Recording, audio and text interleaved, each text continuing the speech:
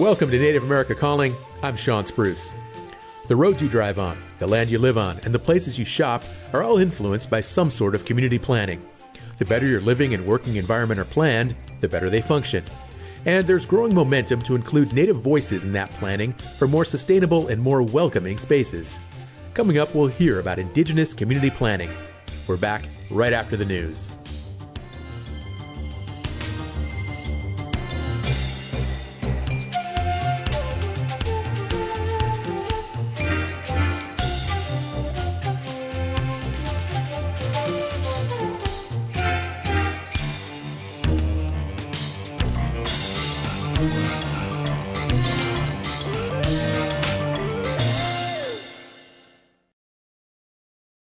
This is National Native News. I'm Antonia Gonzalez.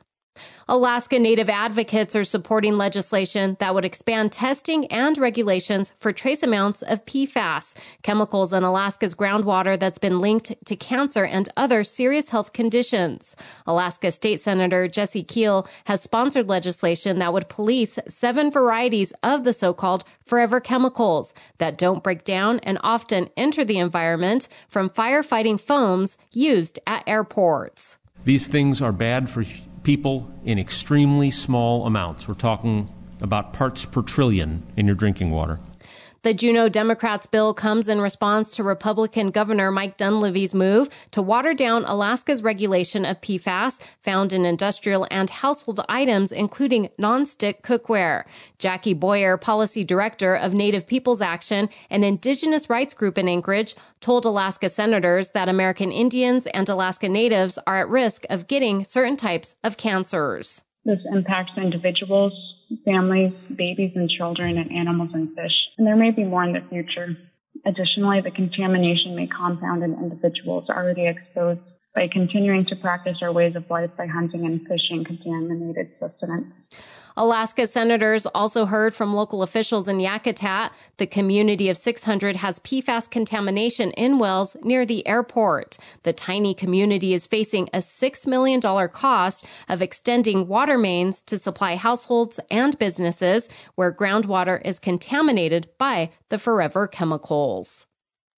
Indigenous people in Maine are working on a plan to boost tourism for the state's 5 Wabanaki nations. They're set to take part in a state tourism conference this week. Lily Bulkey reports. The Wabanaki Cultural Tourism Initiative has received both a federal grant from Health and Human Services and a state grant from the Maine Office of Tourism. Charlene Virgilio is with the Four Directions Development Corporation, the first Native community development financial institution in northern New England. As a member of the Penobscot Nation, she says cultural preservation is central to the project. Its goal is to create unique experiences to share the ways that Wabanaki people have long been stewards of the land and water. Canoeing, kayaking along the ancestral rivers that we have, traditional fishing methods, whatever those kind of things that will help preserve culture, but also help tourists experience that culture. Virgilio adds authenticity is a key component for many Wabanaki communities interested in boosting tourism. Matthew Lewis, also with Four Directions and a member of the Passamaquoddy tribe, says in addition to preserving and sharing culture, this effort is a way to bring more revenue to Maine's indigenous communities and boost the local economies. He says there are so many artisans in the community to engage with, for instance. Tourism can sometimes have a negative connotation with some communities, saying we don't want folks just driving through, taking pictures, doing the sort of like Disneyland package. We want meaningful engagement with the community and meaningful engagement with the culture. Lewis adds, as they map out the robust 4-season tourism industry that they hope to achieve by 2030, they also have to consider what infrastructure is needed, from hotels and restaurants to workforce development and hospitality training. That was Lily Bulkey reporting.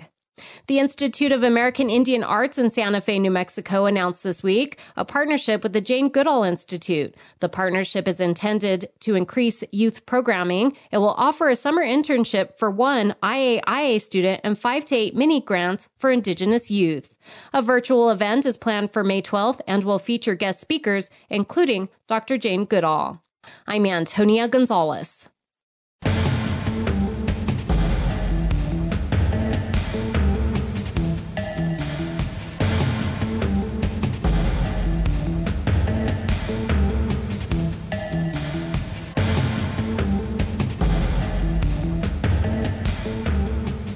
National Native News is produced by Koahnic Broadcast Corporation with funding by the Corporation for Public Broadcasting.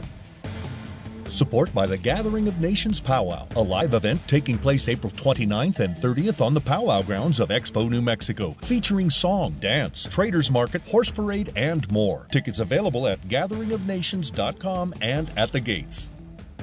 Support by AARP. New help is available for those struggling to afford high-speed internet. Eligible households can get a discount of up to $75 per month for households on tribal land. Info by texting INTERNET to 22777.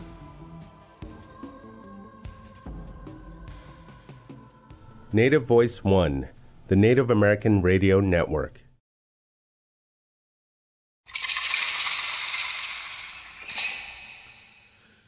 This is Native America Calling. I'm Sean Spruce.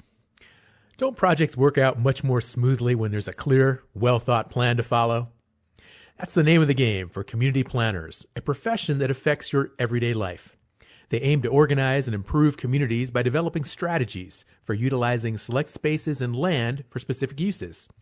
Indigenous community planning is a concept that some professionals are incorporating to make living spaces more welcoming. One focus emphasizes the culture and practices of the people ultimately using the space, whether it's a city block, a park, or a tribal headquarters. In this hour, we'll learn much more about what community planning looks like and why Indigenous voices are so important in the process. As always, you can join us. What community improvements would you like to see in your Native community? Call us 1-800-996-2848. That's also 1-800-99-NATIVE. Phone lines are open. Dr. Lainaya Patrick is an assistant professor and faculty member in health sciences at Simon Fraser University. She's a member of the Stellarton First Nation, and she's speaking with us from Vancouver, British Columbia. Lainaya, thank you for coming on the show today. Thank you so much for having me. Speaking with us in To'Hajiilee, New Mexico, is Chelsea Begay. She's the program coordinator for the Indigenous Design and Planning Institute at the University of New Mexico, and she is a graduate student in the Community and Regional Planning program. She's Navajo. Chelsea, welcome. It's a pleasure speaking with you all. Also joining us from Albuquerque, New Mexico is Moises Gonzalez. He's the Associate Dean at the University of New Mexico School of Architecture and Planning. He's Genízaro, and he's been on the show before. Moises, welcome back to NAC. Thank you for having me on the show. Really excited about today's topic. And one more guest in Albuquerque today, Vidal Gonzalez. He's another graduate student in the Community and Regional Planning program at UNM with a concentration in Indigenous planning. He's Santa Clara and Isleta Pueblo. Great to have you on the show, Vidal. Hello, great for being here. All right, let's talk community planning. Lainaya, I gave a very brief description earlier. Can you elaborate a bit and help us understand what community planning is and maybe give us an example? Mm-hmm. Yeah, thank you so much. I think you gave a really great description of what it is, and I think it really runs the gamut from addressing really practical, everyday issues to thinking more long-term and aspiring to what a city or a town or a region might look like. So, I think some of the issues that are engaged with in community planning are pretty familiar to people. They might include things like transportation, like housing, community building, how social services are allocated. It runs the whole spectrum. And then, of course, more recently, I think cities have really come to understand their role in addressing social, environmental, and economic issues facing communities. And it runs a spectrum, again, from really small villages right up to whole regions. So in Vancouver, where I am, I'm in Vancouver, the city proper, but there's also all sorts of municipalities adjacent. It's a pretty dense, population of just over 2 million in the Metro Vancouver region. So we have a Metro Van Planning Commission and planners that work at that level. So I think that just gives like a little snapshot of what planning writ large kind of is. Well, it sounds like a really wide-ranging field that draws from a variety of disciplines and expertise. Now, there's this whole Indigenous component, Indigenous community planning. It's gaining momentum. Why is that? Mm-hmm. Yeah, I've been involved with Indigenous community planning for, I guess, just over a decade now. And to be honest, when I started in this, I really didn't know what planning was. So it's been a journey to understand what it means, not only in the mainstream, but then what it means for Indigenous communities. And I think here, and of course I'm speaking primarily to the Canadian context and then more specifically to British Columbia, but I think one of the reasons here that it's become something that's been increasingly people are really interested in and want to talk about is there's a form of planning that started to develop maybe 15 years ago here called comprehensive community planning. And it's an approach to planning that had been tried a number of years ago, and that just gained this new momentum. And it does come from the federal government. It's still, because of course our communities are still under this federal regulation and control, which has been a problem, and I can talk about that more.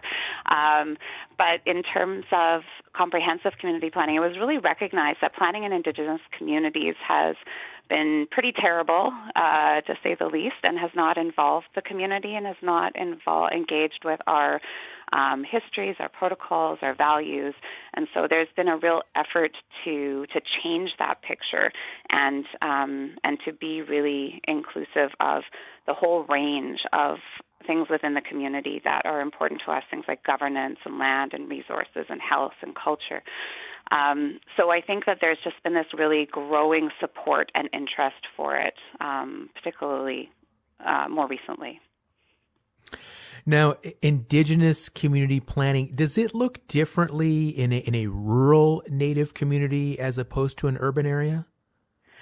Yeah, and so most of my research and work, I come from a background of doing community health work and education, and so a lot of my work took place with reserve-based communities. And so when I started my work in planning, I was really interested in this idea of urban Indigenous community planning, and in part because, over 50% of our population in Canada lives off reserve, and I think the numbers are probably similar, if not a bit higher, in the United States. And a lot of our community members go back and forth from home communities, including myself. And so I really wondered, what does that mean for our lives in the cities, but also our lives back home? And so I started to look a bit at the history of urban planning and from an Indigenous perspective. And cities have long said, that they have no responsibility for this history of colonization or of dispossession of Indigenous peoples from their homeland. So it's kind of been an erasure of Indigenous people from the city and from planning. But again, that's also very much changing. And I think that similar maybe again to the United States, we have a history of urban community organizing and development starting in the 1950s when increasing numbers of people started moving to cities. And so I started looking at those friendship centers and Indian centers that started to develop as being really core to this new movement towards urban self-determination and identity. And I think it's really intimately linked, too, to activism and other self-determination movements like Red Power and American Indian movement, which really originated in urban spaces. So I think there's a long history of planning and organizing that just hasn't gotten the attention that it really needs and should have. Now, Lana, you mentioned these urban Native centers in cities and towns. Are there examples of Indigenous community planning there in Vancouver where you are? Mm-hmm. Yes, definitely. In fact, I do film work as well, and I did a short film called A Place to Belong about the Vancouver Aboriginal Friendship Center. And that center started in the 60s. as the Coquilitza Friendship Center. And, it was really a matter of all these, folks coming to the city and feeling this total isolation, that, feeling so lonely and alone, and that there were no services at all designed to, meet the needs of Indigenous peoples who often were coming out of these residential schools that had produced, so much disconnection anyways. And so, there was a group of people who realized the importance of creating these organizations and these institutions. And often, the funding did come from the federal government, but they were just meant to be, referral organizations. They were meant to refer to these mainstream organizations that were going to, supposedly assimilate Indigenous people, and they realized that was not going to work. And so they created really unique programs and services for the needs of the Indigenous folks that were accessing them. And a lot of it was volunteer labor too. And so these friendship centers really developed uniquely according to the nations that were in their territory, because you'll find different programs, whether it was on the prairies where they first started and they're Cree and Métis, or out here on the West Coast where we had we're in Coast Salish territory, but we have a whole bunch of different nations too. So I think they're really unique institutions as well, that realize we need to do this work ourselves. So it represented a really a departure from that dependency that I think those colonial programs were really trying to breed amongst Indigenous people. Lana, thank you so much for that background. Indigenous community planning, that is the focus of Native America Calling today. If you have a question, if you've got a comment, if you have a need for Indigenous community planning projects in your community, we would love to hear about them on the show today. 1-800-996-2848. That's the number to call. You can also connect with us online at nativeamericacalling.com. Reach us on Facebook. We've also got Twitter at 1-800-99-NATIVE. Again, we'd really like to hear your questions, your comments, your thoughts. An interesting discussion, a conversation about Indigenous community planning. You're listening to Native America Calling. I'm your host, Sean Spruce. We will be back after a break.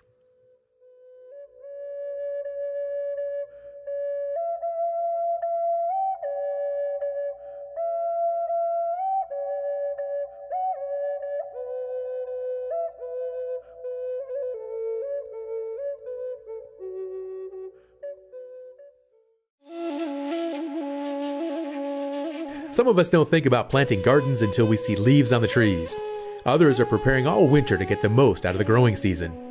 Even if you are committed to traditional native gardening, there are modern methods and tools that can help you get there. We'll hear about what they are on the next Native America Calling.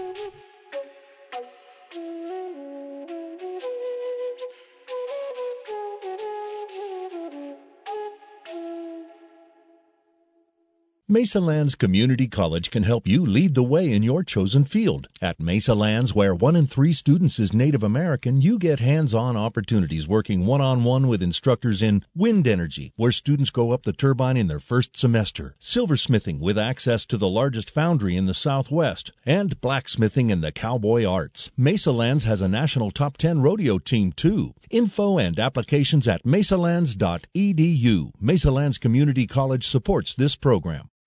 Welcome back. You're listening to Native America Calling. I'm Sean Spruce. We're talking about community planning in Native America today, and we need some listener feedback. How important is it for community plans and projects to reflect your Native culture and identity? That's the question. So if you've got an answer, please share it by calling 1-800-996-2848, 1-800-996-2848.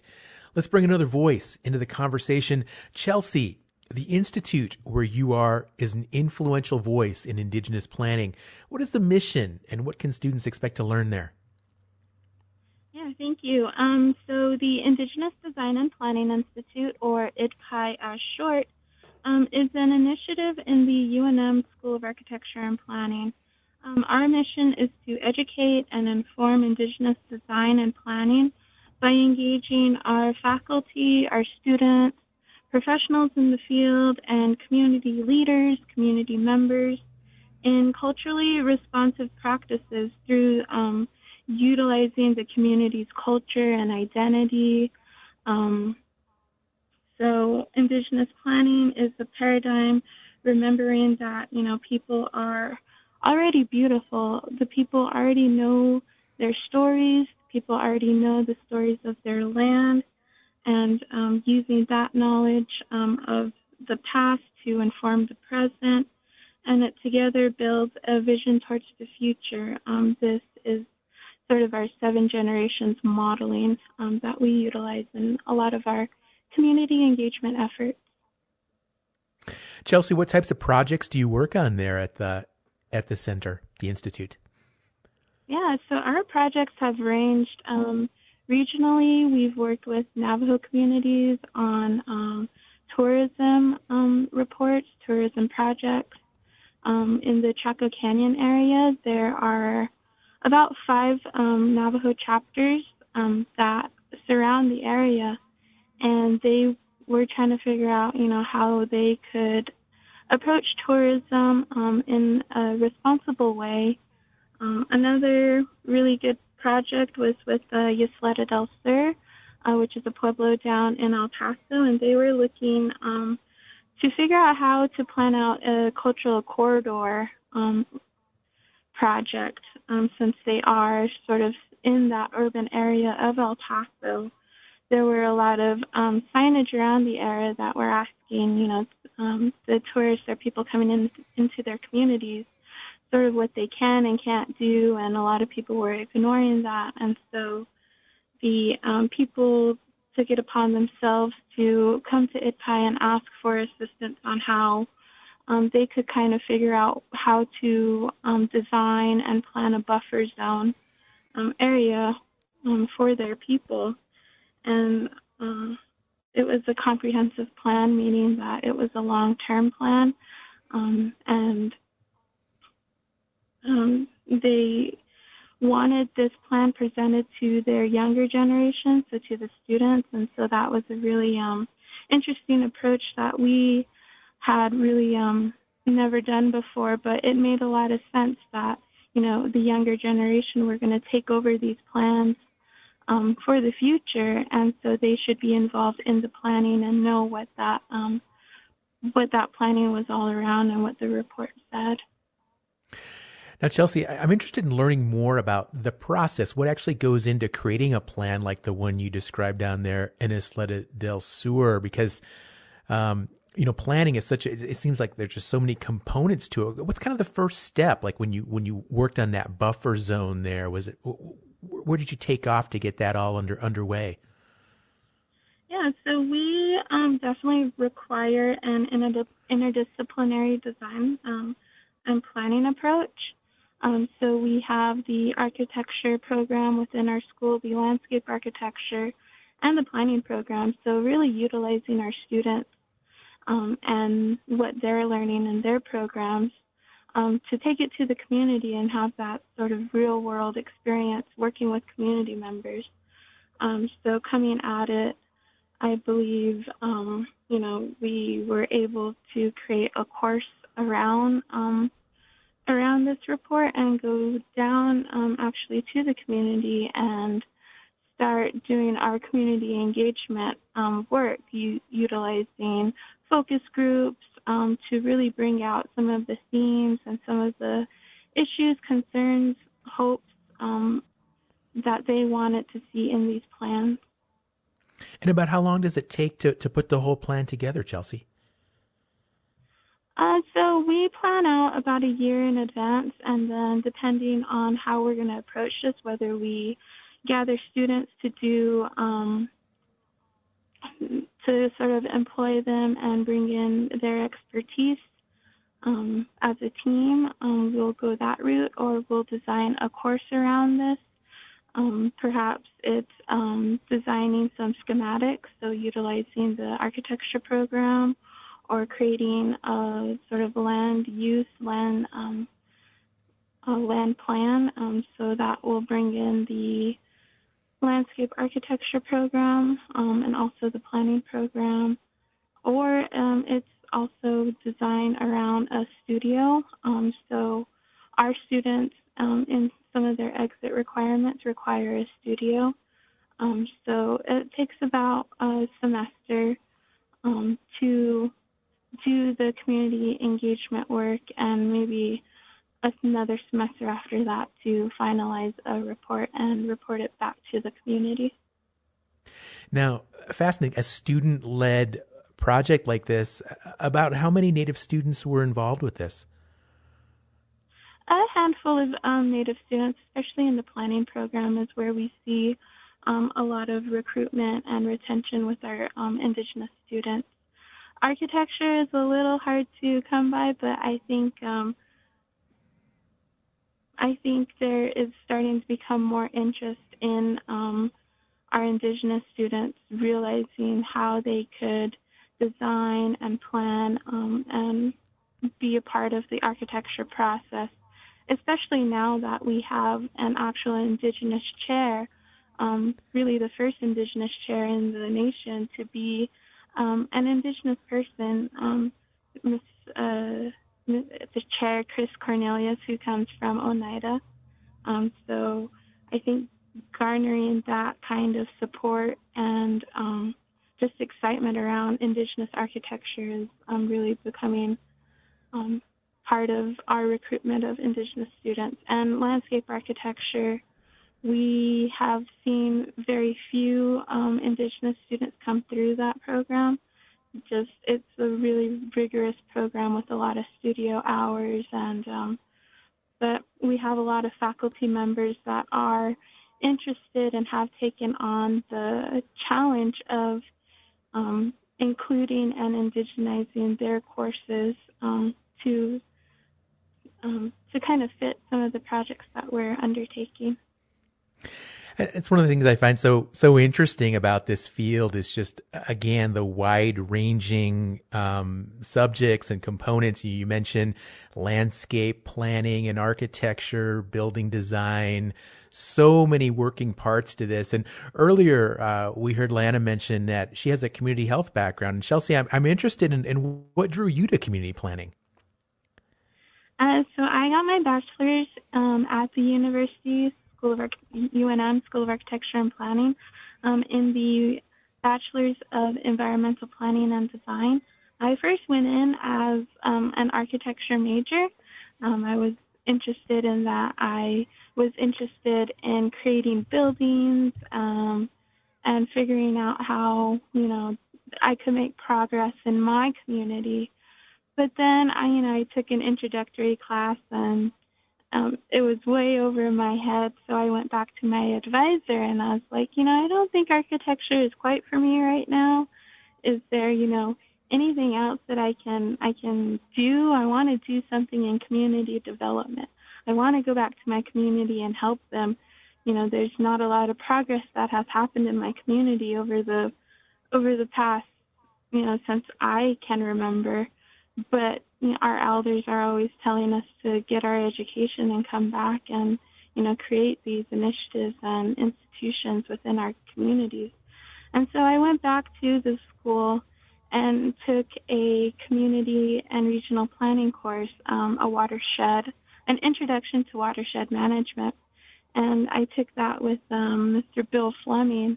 And I just remember him talking about his work with watersheds restoration in several Indigenous communities. These communities were all across the world. I remember the one case study that he did was on Peru. So that really got my interest in how planning could help my community. And I didn't know what planning was in the beginning either, but as I have gone through this program and worked with these different tribal communities, I've been really proud of the work that we do.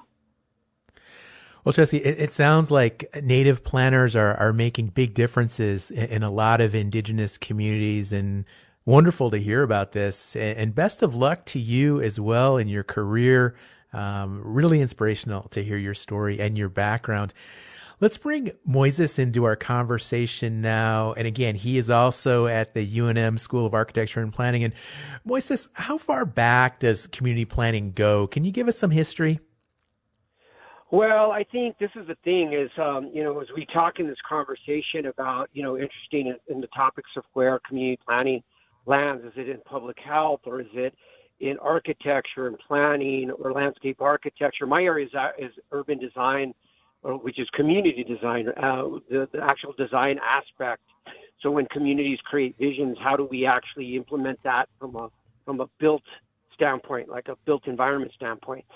So I just want to say where I think community planning has always existed in indigenous communities, and where it got fractured is, it's this competing idea of universities or higher education within the idea of siloing knowledge, right? And that comes out of the Enlightenment period, right? So you get fast forward today, we have professional disciplines of architecture, planning, civil engineering, public health, and all these fields. But what happens if we think about it, indigenous communities always plan for themselves. It's just that colonization took that process away. And so when you look at kind of the how it became very important after the social movements that were going on, especially questioning, and then even today questioning colonialism, what we've seen what the top-down approach from maybe BIA planning from the federal government to communities that's enforced, right? This idea that a HUD home existed in indigenous communities throughout North America, but all these communities have different perspective and cultural indigenous knowledge in where the planning comes from. So I think building what Chelsea mentioned, how do we leverage these various disciplines, but come back where I think the pinning is where is community knowledge and traditional knowledge and indigenous knowledge part of the conversation, and how do us as professionals listen to communities and be aware of community knowledge and leverage that community into a process. So we don't come in, we train our students to not come in as experts, but come in as a perspective of knowledge, but not being a knowledge that we understand where that knowledge is, and that knowledge is based in the community and the elders and in the youth. And so how do we facilitate that knowledge? So I think community planning is actually always existed, and I think what it is pushing back on these forms of specialized knowledge in the urban planner, in the architect, in the landscape architect, in the civil engineer, and putting it back, the knowledge back in the community, and leveraging community knowledge. So to me, that's the under maybe the pedagogical or the philosophical or the indigenous decolonial component of planning. Sure. And Moises, I just, when we have this conversation today, I just cannot help but think about places like Mesa Verde there in the Four Corners area, not too far from where you're at in Albuquerque. I think of Chaco Canyon, and I think of these historic, classical, indigenous communities that we're still learning so much more about. I mean, we've been planning for centuries as indigenous people in quite in very sophisticated, highly technological formats, haven't we? Yes, I mean, and Taos Pueblo is another one. Acoma Pueblo. You can, the orientation and solar orientation. You can really look at how communities were designed within even anchoring climate, right? So if you look at modern architecture, if you look at an aerial photo on Google, all the buildings are organized as orthogonal north, right? And the problem with that is none of them are gaining access to sunlight at certain parts of the year, or some parts of the buildings have snow on them or ice on them all year round. That is not. So these concepts, Western knowledge, are in direct conflict. And if we're looking at climate change, and traditional agriculture is a huge component, right? So if we look at you've spent a lot of time on this show, and I appreciate the work that you all do on traditional food, and traditional agricultural systems and how tribes are working at that, because that is for example, at the core of, even if we look at food systems, traditional food systems, if you compare buildings and architecture and planning like you do traditional foods, we can see that the breakdown was where Western knowledge tried to enforce its power and dominance and switch indigenous thinking that has perpetuated more problems with climate change. Mm-hmm.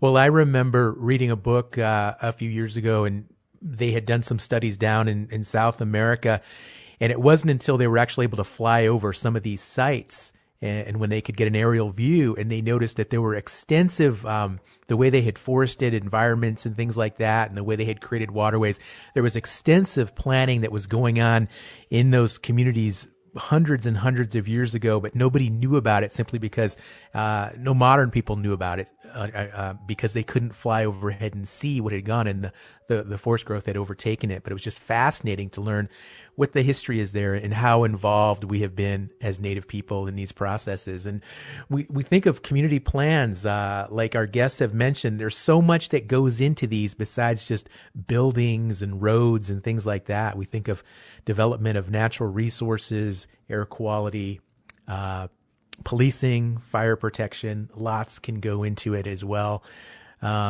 Housing, local commercial services, health services, like Lana mentioned, employment, education, even the spiritual components, just a lot of working parts.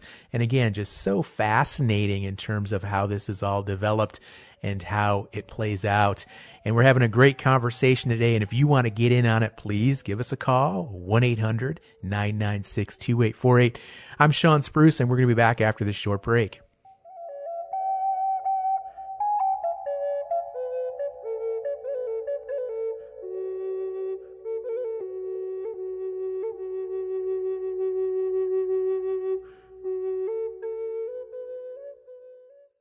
If you're hurting in your relationship or have been affected by sexual violence, Strong Hearts Native Helpline is a no-charge, 24/7, confidential and anonymous domestic, dating, and sexual violence helpline for Native Americans.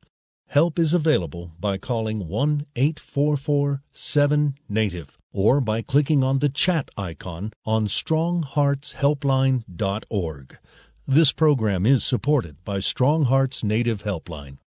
Thank you for tuning in to Native America Calling. I'm Sean Spruce. We're focusing on Indigenous community planning today, and there's still time to share your ideas. What future projects would benefit your community? We're at 1-800-996-2848. That's also 1-800-99-NATIVE. Before we went to break, we were listening to Moises, and he was explaining some of the history and some of the background to Indigenous community planning. And Moises, I'm interested in knowing more about where Native people fit into the planning process. And if we're not involved, what happens to these projects and infrastructure in terms of whether or not they can meet the needs of a community? Well, I think that's it. I think there's the failures of planning. I mean, for if you go back to urban renewal and the professional aspects of planning, we could see how even in urban areas, if African-American communities, urban communities with how ideas of knocking down what was seen as older buildings, and we have these social projects of moving folks into Black African communities into public housing projects that were also a failure. So the problem is in terms of planning is about the failures of it, most of it, unfortunately, and what we've learned is in the history of our disciplines in the built environment that unless Indigenous communities' voices, unless that knowledge is brought to the forefront in community, then projects will continue to fail because they won't meet the needs of the cultural aspects of a community, or they won't meet where the goals of the community, and just like the failed projects of forcing non-native diets on Indigenous people. It's the same thing. The same thing has happened with the built environment. So they parallel, right? They parallel the aspects of if you don't involve, if community knowledge, Indigenous knowledge isn't part of even planning, even for cities that they don't even understand their locations and how Indigenous communities. The ideas and the thought process. These are all failed projects. So I even say that as far as take a stretch in the Southwest with climate change and drought, in learning what the experiences of Mesa Verde and Chaco is. If we don't take these lessons, it's not, it speaks to a broader failure of cities because of this lack of understanding of indigenous architecture and planning.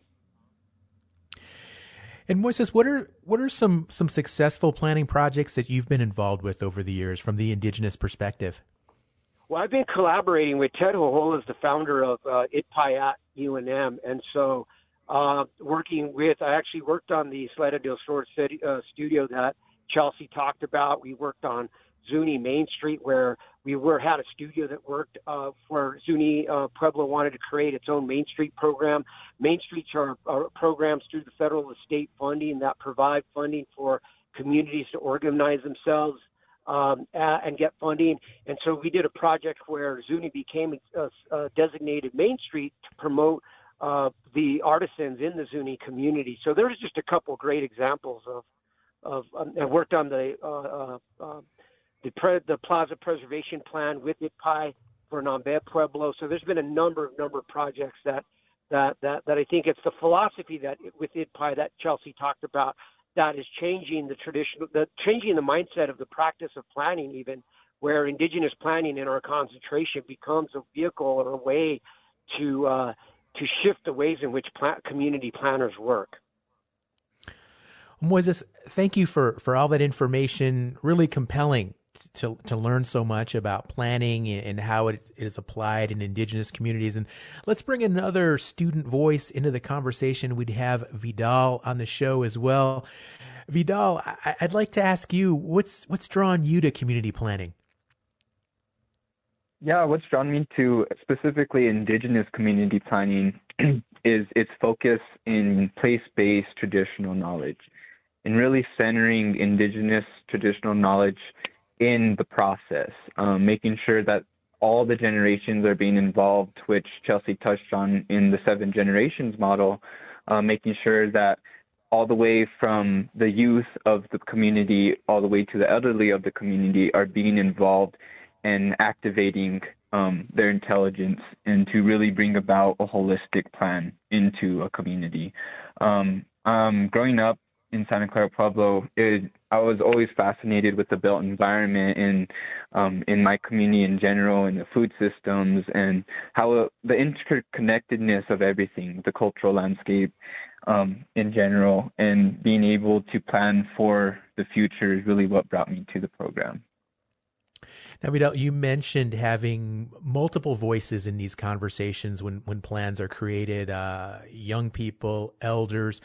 And I'm very curious, as a student yourself, what is the value of having younger perspectives such as yours involved in the planning stages of community improvement?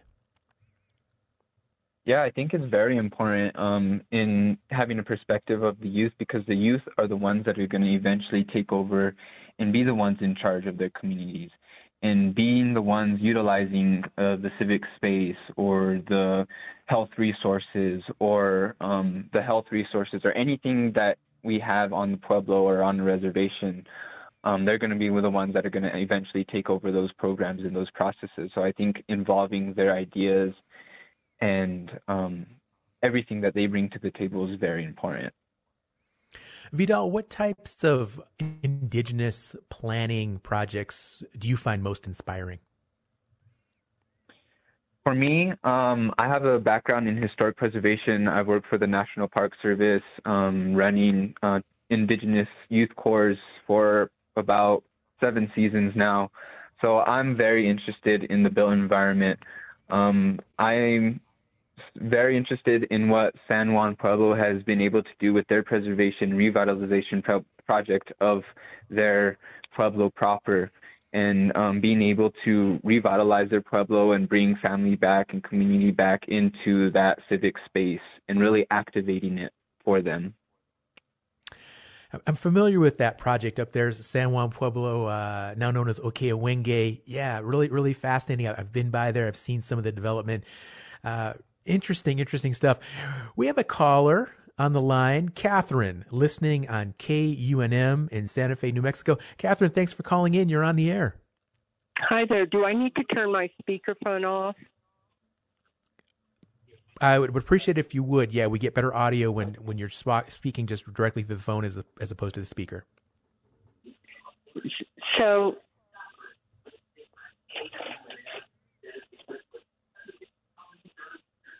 yes, Catherine, down here on the river and in the floodplain of the Santa Fe River. And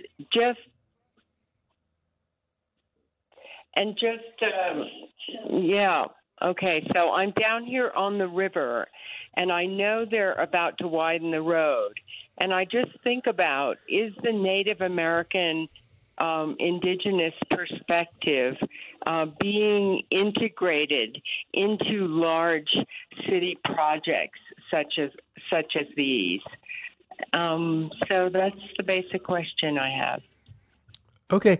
Yeah, thanks for that comment, Catherine. And I think it's really appropriate. You mentioned a road widening there, and we think of so many cultural landmarks and historic places in some of these urban areas, especially in the Southwest, where three of our guests are at today. So, Moises, I'd like to ask you that question. You could comment on Catherine's remarks there. How involved are indigenous people in some of these broader decisions, like, say, the city of Albuquerque when they do some of their development? Yeah, that's the difference between, federal agencies are often required to notify tribes. And it's interesting when city projects are developed, that consultation doesn't necessarily transcend all the way. And it depends on each city how serious they want to take in terms of, the idea of understanding indigenous knowledge. So it's important for cities in that process to always check in with the neighboring tribes and also within local advocacy groups. For example, in Santa Fe, I think around the monument issue, there was the Three Sisters Collective, and I remember Dr. Cristina Castro was really involved in kind of that conversation of the monuments. So it seems like the city of Santa Fe should continue consulting with, the local pueblos and organizations like the Three Sisters Collective that are the advocates for indigenous land back movements or decolonizing urban spaces. And so cities, my recommendation for cities anywhere would always be consult with their local tribes, and also make an effort to have a council of advocacy organizations. Like in Albuquerque, we work with the American Indian Center that provides urban services to the urban Native population in Albuquerque. So in Albuquerque, there is consulting with advocacy groups and the local tribes, but it's best practice to continue to do that. Okay. And Liana, I'd like to ask you up there in Canada, further north where you are, how does that process work in terms of, there in Vancouver, some of these larger cities in Canada, and some of those planning projects and getting input and feedback from local Indigenous groups? Mm-hmm. Yeah, I completely agree with Moises in terms of the need to have that involvement, and additionally to be considered, because I know there's been a big critique about Indigenous peoples as being not just stakeholders, but being fundamental partners in these projects as the original caretakers and holders of those lands. And so, for example, in Vancouver, it's not perfect what the city of Vancouver has done, but they've made some pretty significant strides, I think, especially compared to other major municipalities, in developing really robust relationships with the local land-based nations, the host nations, as we call them, Musqueam, Tsleil-Waututh, and Squamish. And they have tables where they are nation-to-nation relationships, where they meet with the nations. And there's been quite a bit that has emerged out of there, including reclamation of some urban lands that were originally reserves. There's been quite a lot of work has been done. They've been hiring Indigenous planners. They had a reconciliation planner whose job was really to be a cultural broker between groups, which actually then removes the pressure and responsibility of Indigenous peoples to always be this kind of in-between between developers or others and the city.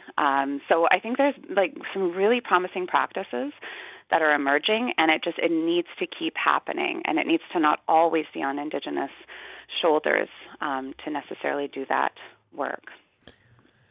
Leanna, we have 2 students on the show, Native students that are pursuing careers in planning. How critical is it that we have more Indigenous people in the field of community planning? I think it's so important. And I think for all the reasons that everybody has described, that the planning that needs to happen, that has always happened for millennia, and that has been fractured by colonization, but persists. We still have our communities, we still have our languages, our cultures, our teachings, our protocols. It's the people in the communities that are best situated to create that planning structure that we need to move forward. And so it's, for our own people to be doing that planning is really, really important. And then just additionally, I would say one of my big concerns is I love that cities and towns are starting to understand that they need to respond and they need to hire Indigenous people, but I really worry as well that they're not being supported in the ways that they should be, because I know I have colleagues who just are tasked with all of the things that are related to Indigenous people that really experience a lot of burnout. And so I think we need to support Indigenous planners, and then we need to really appropriately support them and make sure that they have all the resources they need to do the good work that they want to do. Is it a tough career, Leanna? Is it stressful being a planner? Just hearing what you're describing, like some of these lack of resources and support. I think if you are going into mainstream planning, I think it can be. I think it can be a real challenge because, for example, I was an auxiliary planner with the City of Vancouver, and I ended up working with an awesome team that was really supportive and responded to the things that I, thought needed to be done. But there are other, it's those 2 or 3 people that you're working with obviously are really important, but then you need those kind of higher level managers who support that vision, and then you need others who will share the labor. And so I think it can be a really tough goal because they don't reflect how we do our work as Indigenous people, which is a lot of different things. But I think just, there's some common principles around the importance of relationships and responsibilities and taking time, right? As Chelsea described, like that planning a year out, like these relationships take time, and municipalities operate on different, cycles of elections and different, different timelines. So I think it's really, really challenging, but going into our own communities, I think it's like the most rewarding and beautiful work I think you can do. But I'm biased being in planning. It does sound really rewarding, but again, obviously you're working as part of a team as a planner, and probably you can only be as good as that team is. So really important that you have those great people around you. And that's what I find so great about our show today is learning about some of these different organizations, the Institute there at UNM, and other programs as well that support Indigenous community planning. Folks, if you'd like to learn more, check out our website, and we'll have some of those resources online for you to learn more about Indigenous community planning. We're going to have to wrap up the show now. Let me thank our guests, Dr. Leanna Patrick, Chelsea Begay, Moises Gonzalez, and Vidal Gonzalez for this thought-provoking conversation into the fascinating world of Indigenous community planning. Join us tomorrow for a discussion about gardening. Are you planting a garden this year? If so, have you selected your plants yet? Join us and tell us about gardening and farming as the hobby and as a form of food sovereignty. I'm Sean Spruce. Thanks for listening to Native America Calling.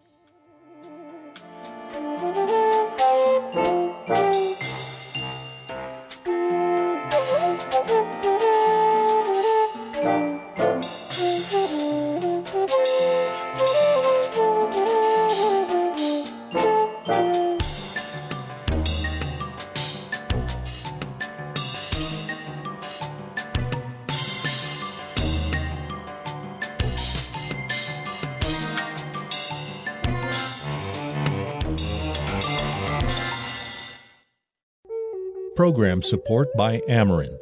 For 35 years, Indian Country has put its trust in Amerant, providing insurance coverage, strengthening Native American communities, protecting tribal sovereignty, and keeping dollars in Indian Country are Amerant's priorities. More information on property, liability, workers' compensation, and commercial auto needs at amerant.com. That's AMERIND.com.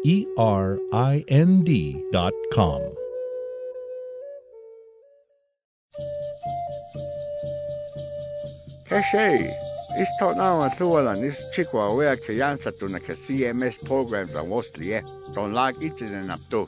Asla tayo yan kanya na yamis to nakwa mos awa shu of that to just healthcare.gov for now and is the 1-800-318-2596 that better nakin up to. Look, Centers for Medicare Services don't know dito lock now ela kwa.